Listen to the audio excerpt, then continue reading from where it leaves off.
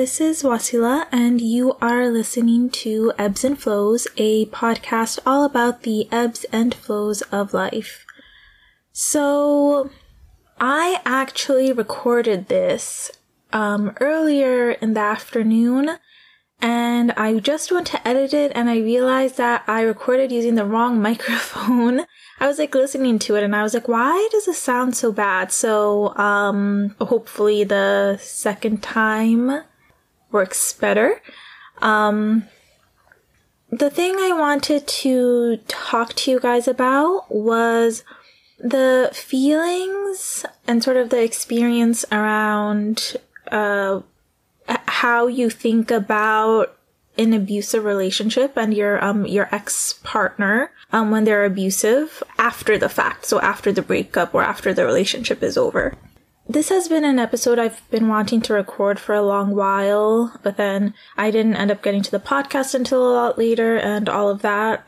So I feel like some things have changed since then. I guess this is a good segue into sort of more of the context and backstory behind this episode. So I was in an abusive relationship, an abusive marriage, it was a pretty short marriage, but I was in one that ended, I think officially, all the paperwork and everything was through and done end of 2019, I want to say. Yeah, that sounds right. So right now it kind of feels like ancient history, and when I first came up with this episode idea and I wanted to record it, it was a lot more raw.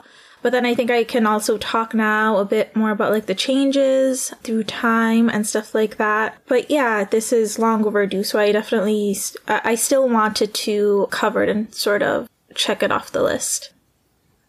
I guess the thing that I want to start with, like I said, I was in abusive marriage for some time. So the thing is, it was the only serious relationship I've ever been in. It was the only time I've ever been in love with someone so far. Hopefully that will change, but we'll see how and when, or how that'll work itself out. But anyways, and it was obviously then also my only breakup. So I might not have a personal reference point, but you can kind of get some ideas on the differences and takeaways and things like that, just even from just my own experience and also from how other people react and what they say and stuff, because I feel like there are certain things that people still don't fully understand about abusive relationships and sort of what happens after the fact. People talk a lot about what happens during. I mean, not everyone, but some people. I guess I'll start off by tackling the sort of Dr. Jekyll, Mr. Hyde. I don't know if I'm getting those names mixed up, but tackling that nature, because that is a big thing. So I kind of want to talk about how after you get out of an abusive relationship, there are sort of two versions of that person in your head, if that makes sense.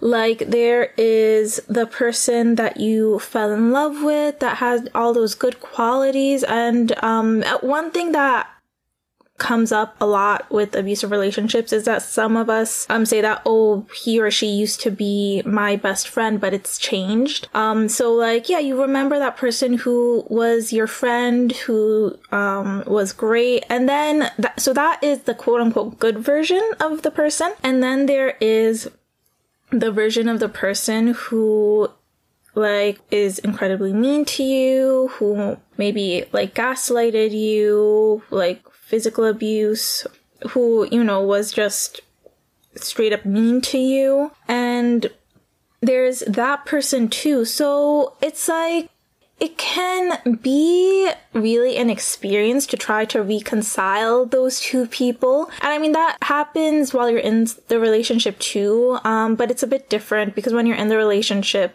typically in an abusive relationship, you're also Like, if you're still there, you're also trying to placate the quote-unquote bad version, like trying to get the person you fell in love with back by doing whatever you think will make them happy, like making yourself small. Like, pretty much the goal of abuse, is to be able to control someone that way. So it's a bit different. And after the fact, you can kind of take a step back a bit and I guess think more about, hey, what is this? The experience after the fact is a bit of a different experience. So like you have these two people, sometimes it feels like two people in your head, and it's like, okay, how can this be the same person? And it's not like one of the versions is fake, and that's the tricky thing. So I guess I'll do like a quick caveat here where I know that there are some people out there who that initial version in the initial stages of the relationship, they are, trying to pretend and like trick their way into a relationship. So yeah, they're putting on a facade. That wasn't my experience. I don't think that he was trying to like trick his way into a relationship or trying to be like a fake version of himself, like for a variety of reasons, which I won't get into right now, because this episode is going to get way too long. But yeah, so that is definitely a thing. It wasn't my case, so that's not really the type of relationship that I'm talking about here. Typically, when you're in love with someone, like that good version, like that good version is real. It's not like they don't have any good qualities, even if they do irredeemable things. So like you have the good version and the bad version. And one thing that really helped me, like pretty soon post breakup, was to read and research. And that's just a really common, honestly, coping mechanism of mine. If I'm frustrated with something, I want to understand it, and it helps me feel better. But like you kind of come to the realization, hopefully at some point, that it might seem like it doesn't make sense, that it's contradictory that those two versions can exist in one person, but it's not really, because basically, the thing with abusers is they tend to not have a sense of personal power or like personal empowerment, and their sense of self itself is shaky. Like that's a common thing with emotionally immature people. I feel like all abusers are emotionally immature. Not all emotionally immature people are abusers, but it's like they act like according to how they feel like right then. So it's like those emotionally intimate moments you shared with a partner who ended up being abusive, like they're not fake. It could be that, that's what they felt in the moment, and that's what they shared. And then when they were upset, they just expressed that. They didn't think twice about it. And that's why I kind of sometimes think of my ex as like a man-child, because it's kind of like that. It's kind of like a child who is just like reacts just like that. Like however they want to, which isn't to say that sometimes there isn't some like cleverness behind it, because it's a common thing with abusers to know like what things will lead to consequences, and they tend to avoid those. I feel like that's human nature in general. Like, not to say that everyone's going around like manipulating people, but we tend to be more cognizant when there are, consequences and rewards as a general rule. But, yeah, so I think it helps to kind of like understand that stuff. I'm not gonna hash over all of those things now, maybe in a future episode, like that sort of mentality. But that was one thing that helped me. And I mean, I wanted to talk about this because I feel like this is an element of post-breakup that's very specific, or more specific, I guess, to abuse than it is to relationships that weren't abusive.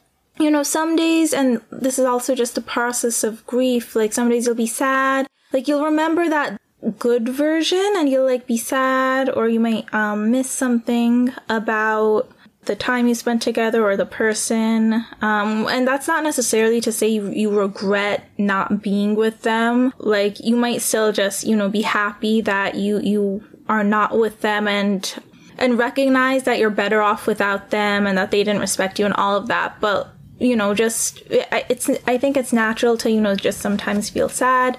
Like, it takes time to get over these things. And also, there will be some days where you'll be really angry, and the version of them you have in your head is like the bad version, like the version who hurt you and the person who like mistreated you and all of that stuff. And so there's like both of those there. It can feel sometimes like it's a conflict, like it's a contradiction, or like one of those is wrong, when it really isn't. Both of those people, they're one person. And I mean, sometimes it's also like some days it's easy to be like, oh yeah, it makes sense that they're one person. And someday you might just feel like, no, I don't, my brain just can't wrap its head around it. But the thing is, all those feelings are valid. Like, confusion is valid. The anger and the sadness is valid. And it makes sense. It might seem conflicting, but it's really not. Because those moments were all real. Like, the loving moments were real, the sad moments were real, the moments where they were trash were real, and like, it all happened. One thing that's important is to not feel like you can't feel or think about the person in a certain way.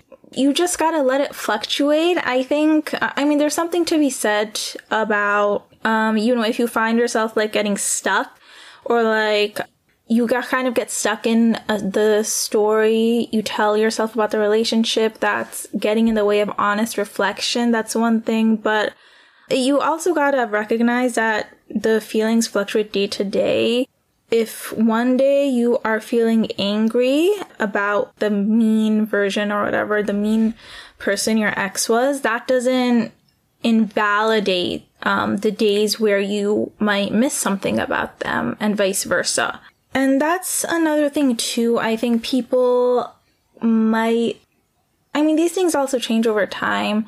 They, like, the days where your ex even crosses your mind, it becomes less and less common with time, which is kind of one thing I want to touch on, because like I said, I wanted to record this episode a long time ago, and this it isn't really something that's on my mind so much nowadays. I mean, it takes up a less significant space in your mind, and that's not to say that it's no longer like a significant part of your life, like those experiences weren't like a significant thing to have happened or that, impacted you personally. But it's just to say that it's lighter on the mind. It's not as heavy. Like, there's sort of other things that become important, if that makes sense, in comparison. The last thing I kind of want to leave you guys with is a story that was, I think, like, post-breakup, before like all the sort of legal proceedings sort of went through, pretty soon after I broke up with him. So I think it's pretty common for like in post-breakup advice, and it's pretty common like for a lot of women to do this because it makes us feel better, because like we like talking things out. It helps us process. Not everyone, but it's a generalization. Like they say, post-breakup, if you write a letter to your ex, and it doesn't have to be, you don't have to necessarily send it to them. You might not, whatever. But it's like a thing where you write a letter and sort of get all your feelings out, and, like you're addressing them. And I remember I really wanted to do that right after I broke up with him. But I felt like I couldn't do that because I wanted to address this letter to the person I fell in love with, to this person who was kind, who, was really loving to me, and, who was just a fun, lighthearted guy and all of this stuff. But I felt like I couldn't do that because I was like, well, this is not who he is, because I just saw him be unempathetic, like be very like unkind to me, act like he absolutely hated me. So I didn't feel like I could write that letter. Like I felt like it was be like fantasizing. It wouldn't be like a healthy coping mechanism or whatever. But someone who has had a real positive impact on my life. I was basically telling her this. I was like, I want to write this letter, but like I can't do it because that person is not real that I want to write the letter to. Like it's based on an illusion. It's like a fantasy. I shouldn't be writing it. And she was kind of like, well, I mean, no, you experienced that. And like you've witnessed that person. Your parents witnessed that person. Like, it's not something that you made up. And she basically said, like, he's not one of the characters in your fictional stories that you write. Because I write some fiction sometimes. Like, you didn't make him up. Like, he was real. Maybe he sort of revealed more about himself or changed over time, but like, that was real. And I think that's important to remember. And then I did end up writing, I don't remember. I think it was one letter. It might have been a couple letters, but I think it was one. But I did end up writing it and I felt so much better. Don't be afraid to acknowledge. I think like post-abusive relationship, it's really easy to kind of understand, okay, when you're angry at the person, when you're like, this person was no good for me because they weren't. But it's also fair to acknowledge that you miss some things about the person, that you're still allowed to say like, oh, that person was really nice like that one time. Because it's not something that your imagination made up. It actually did happen. All of that is valid. So yeah, I kind of wanted to talk about that contrast. That was really the main thing I wanted to cover in the episode. I didn't actually think it would last the whole episode. I thought I'd have to pull some other stuff and like wing it to extend this talk. But like always, I hope you guys may have found it insightful. But even if not, I'm not like a professional psychologist or anything. I'm really just aiming for hopefully being someone who's like relatable and approachable and talking about this stuff. I hope that maybe if you could relate, you feel like a little more seen, and if not, you feel like you may have learned something or at least enjoyed this talk. So I will leave you guys with that, and I will talk to you next time. Bye! La, la, la, la, la, la.